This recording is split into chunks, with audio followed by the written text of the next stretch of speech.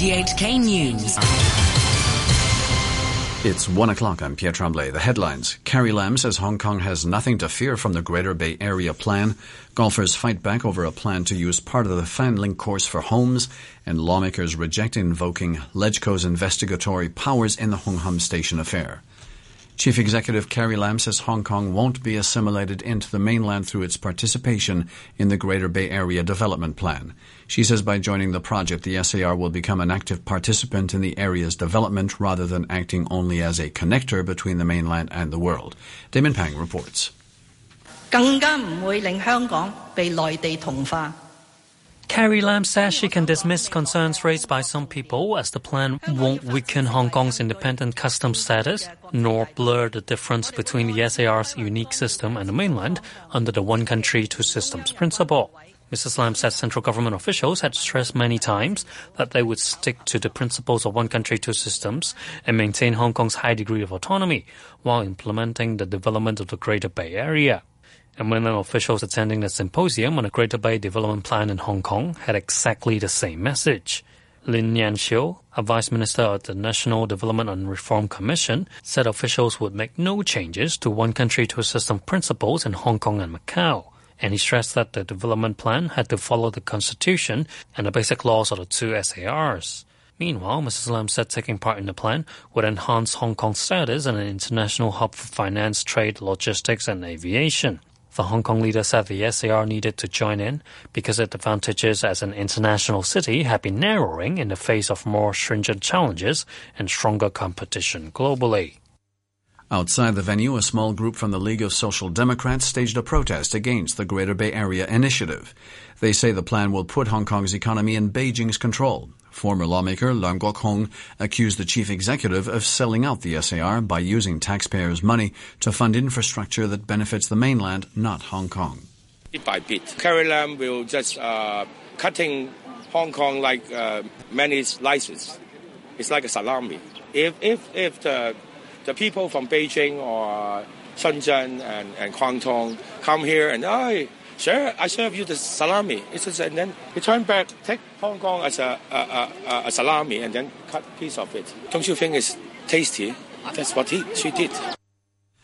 Separately, about 30 protesters gathered outside the hotel where the symposium was taking place to complain that they'd lost hundreds of thousands of dollars they'd invested in a mainland property project. They say the property scheme in Jiangmen, one of the cities covered by the Greater Bay Area initiative, was never completed. They say Macau Chief Executive Fernando Tsui had been used to promote the project, though Mr. Tsui had previously denied any involvement. The chairman of the government's Land Supply Task Force, Stanley Wong, says he believes the SAR will be able to meet its long-term land needs as long as the government follows through on the 8 options his group put forward. He was speaking after the administration agreed to accept the task force's recommendations yesterday. I'm sure if we embark on all these ongoing initiative as well as the recommended land supply options, at least I would say we should be hopeful that at least in the medium to long term, with a consistent supply of land, we should be able to meet our forecast demand in the future. And that's exactly what and how the government reacted. And Mr. Wong says the government's decision to take only 1/5 of the Fanling Golf Course for housing may only be a temporary reprieve. He says no land lease lasts forever, and the future land supply situation will be a major consideration when it comes to the fate of the remaining 140 hectares of the course. All government lands will bound to have a certain lease period, and therefore I think in the very distant future, considering the land situation in Hong Kong, considering the needs for housing and other users in Hong Kong, there may be some other consideration in the distant future. But at least I would say in the short run, the government is going to focus on the short to medium term option first. Meanwhile, members of the Hong Kong Alliance of Golfers will present a petition to the government this afternoon in protest at plans to take back 32 hectares of the Fanling Golf Course for housing. Group spokesman Kenneth Lau says he wants to meet Development Secretary Michael Wong to try to persuade him to reverse the decision and to discuss the development of the sport. We sent our request to Mr. Wong, want to meet him for a couple of times, but never get a solid reply. That's why we want to give the petition letter this afternoon and hope we can really meet him. I do my best. I give all the information, and if the government at the end of the day make a decision and they will not change, and they will not change, I will keep meeting officials and giving all the other reasons to keep the Hong Kong golf course. There's better news for other Hong Kong sports clubs, which will continue to pay cheap rates for their prime sites after the government released the results of a consultation on private recreational leases. The clubs and their wealthy patrons have often been criticized for getting a sweet deal from the taxpayer. Here's Robert Kemp. The Home Affairs Bureau consultation covered 24 private clubs and nearly 30 facilities for sports, which included golf, sailing and cricket. Bureau said the government would renew the lease for the remaining 140 hectares of Fanling Golf Course until June 2027 for a nominal fee to help develop the sport. The government had earlier said it would take 32 hectares of the Fanling course for public housing. Another famous Hong Kong club, the Royal Hong Kong Yacht Club, will have its Chey Keng Tuk site renewed at a nominal price.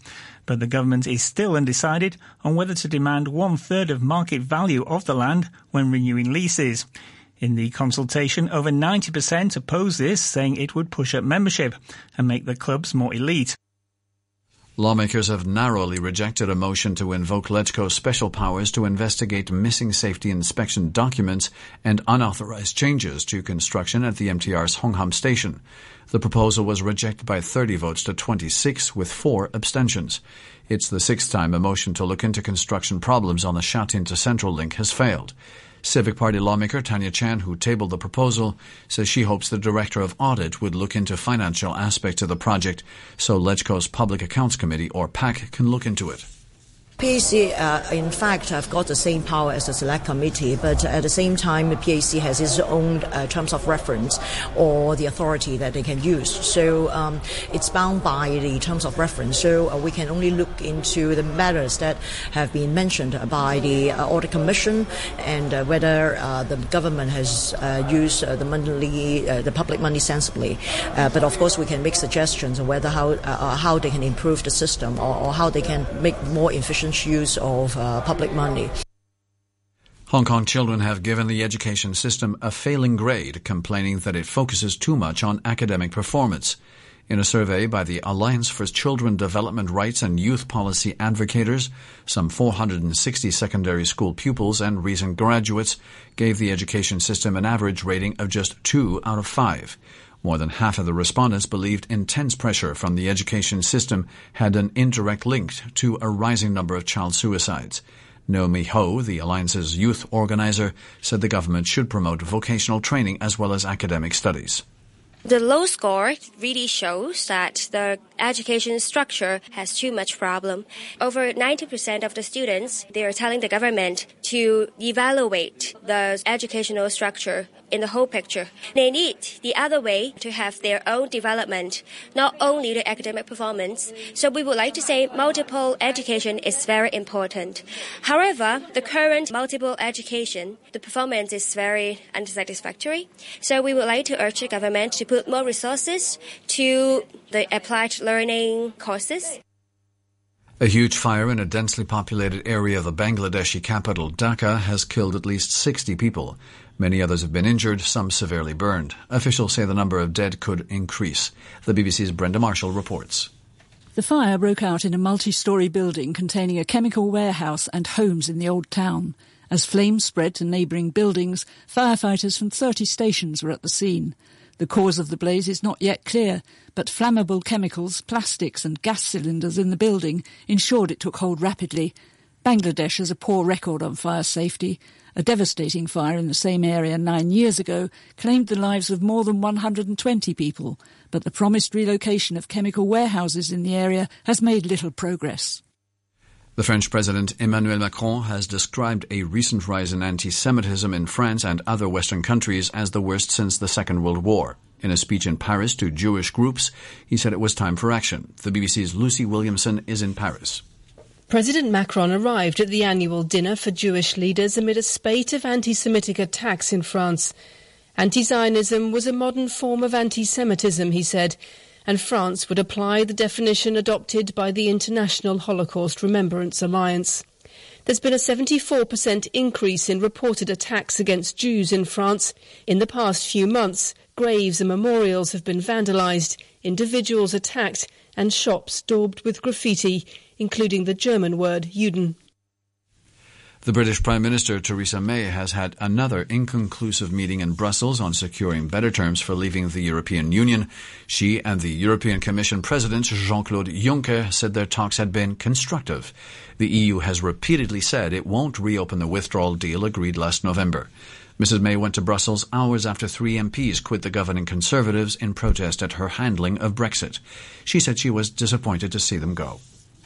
I'm saddened by the decision that 3 former members of my party have taken today. They have given dedicated service to our party, and I thank them for it. Of course, the question of the UK's relationship with the European Union has been a source of disagreement in my party and also in the country for a long time, and leaving the European Union after over 40 years was never going to be easy.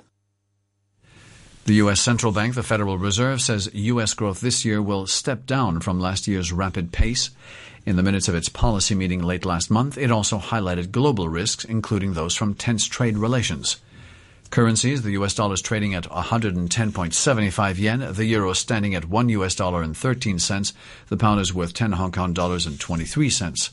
A short time ago, the Hang Seng Index was at 28,662. That's 145 points up on the previous close. Turnover stands at $59 billion. Sports, here's Adam Jung. We start with football and Manchester City's dramatic victory in the European Champions League. Raheem Sterling scored a last-minute winner as 10-man Manchester City came from behind to beat Schalke 3-2 in their last 16 first-leg match in Germany. Sergio Aguero opened scoring before 2 controversial penalties gave Schalke the lead. But after being reduced to 10 men, Leroy Sané scored against his former side to level things up. Sterling found the net in the closing moments, and this was his reaction. Yeah, it was a really tough game today. I thought we made it difficult for ourselves at times. But at the same time, we stuck together, even going down to 10 men, stuck together, stuck with the game plan, and, I was just happy to get the win in the end. City will host the second leg in Manchester on the 12th of March. Their manager Pep Guardiola is happy with the win, but says his team still need to improve. It was a great result. We gave the first penalty, we gave the second penalty, we gave the red card, so that competition is not good to many things, so still we are not ready to fight for the last stages, so that is a reality. In Spain, Atletico Madrid claimed a big victory over Juventus. That was thanks to 2 goals from their central defenders. Here's the BBC's Steve Crossman. Yeah, it's finished Atletico Madrid 2, Juventus 0. So a massive mountain for Allegri's side to climb in the second leg. Their 2 Uruguayan central defenders got the goals for Atletico. Jose Jimenez with the first. It was quite scrappy after a corner from Thomas Lemar. And the second, Diego Godin. They more than deserved it. It would have been 4-0 had Morata's goal been given, which was ruled out by VAR. There was one game in the Europa League. Sevilla were 2-0 winners at home to Lazio. Arsenal host Bate Borisov in the Europa League tonight. The Gunners trail 1-0 going into their last 32 second leg at the Emirates. Chelsea hold a 2-1 lead over Malmo ahead of their match at Stamford Bridge. In cricket, England beat the West Indies in the first of 5 one-day internationals in Barbados.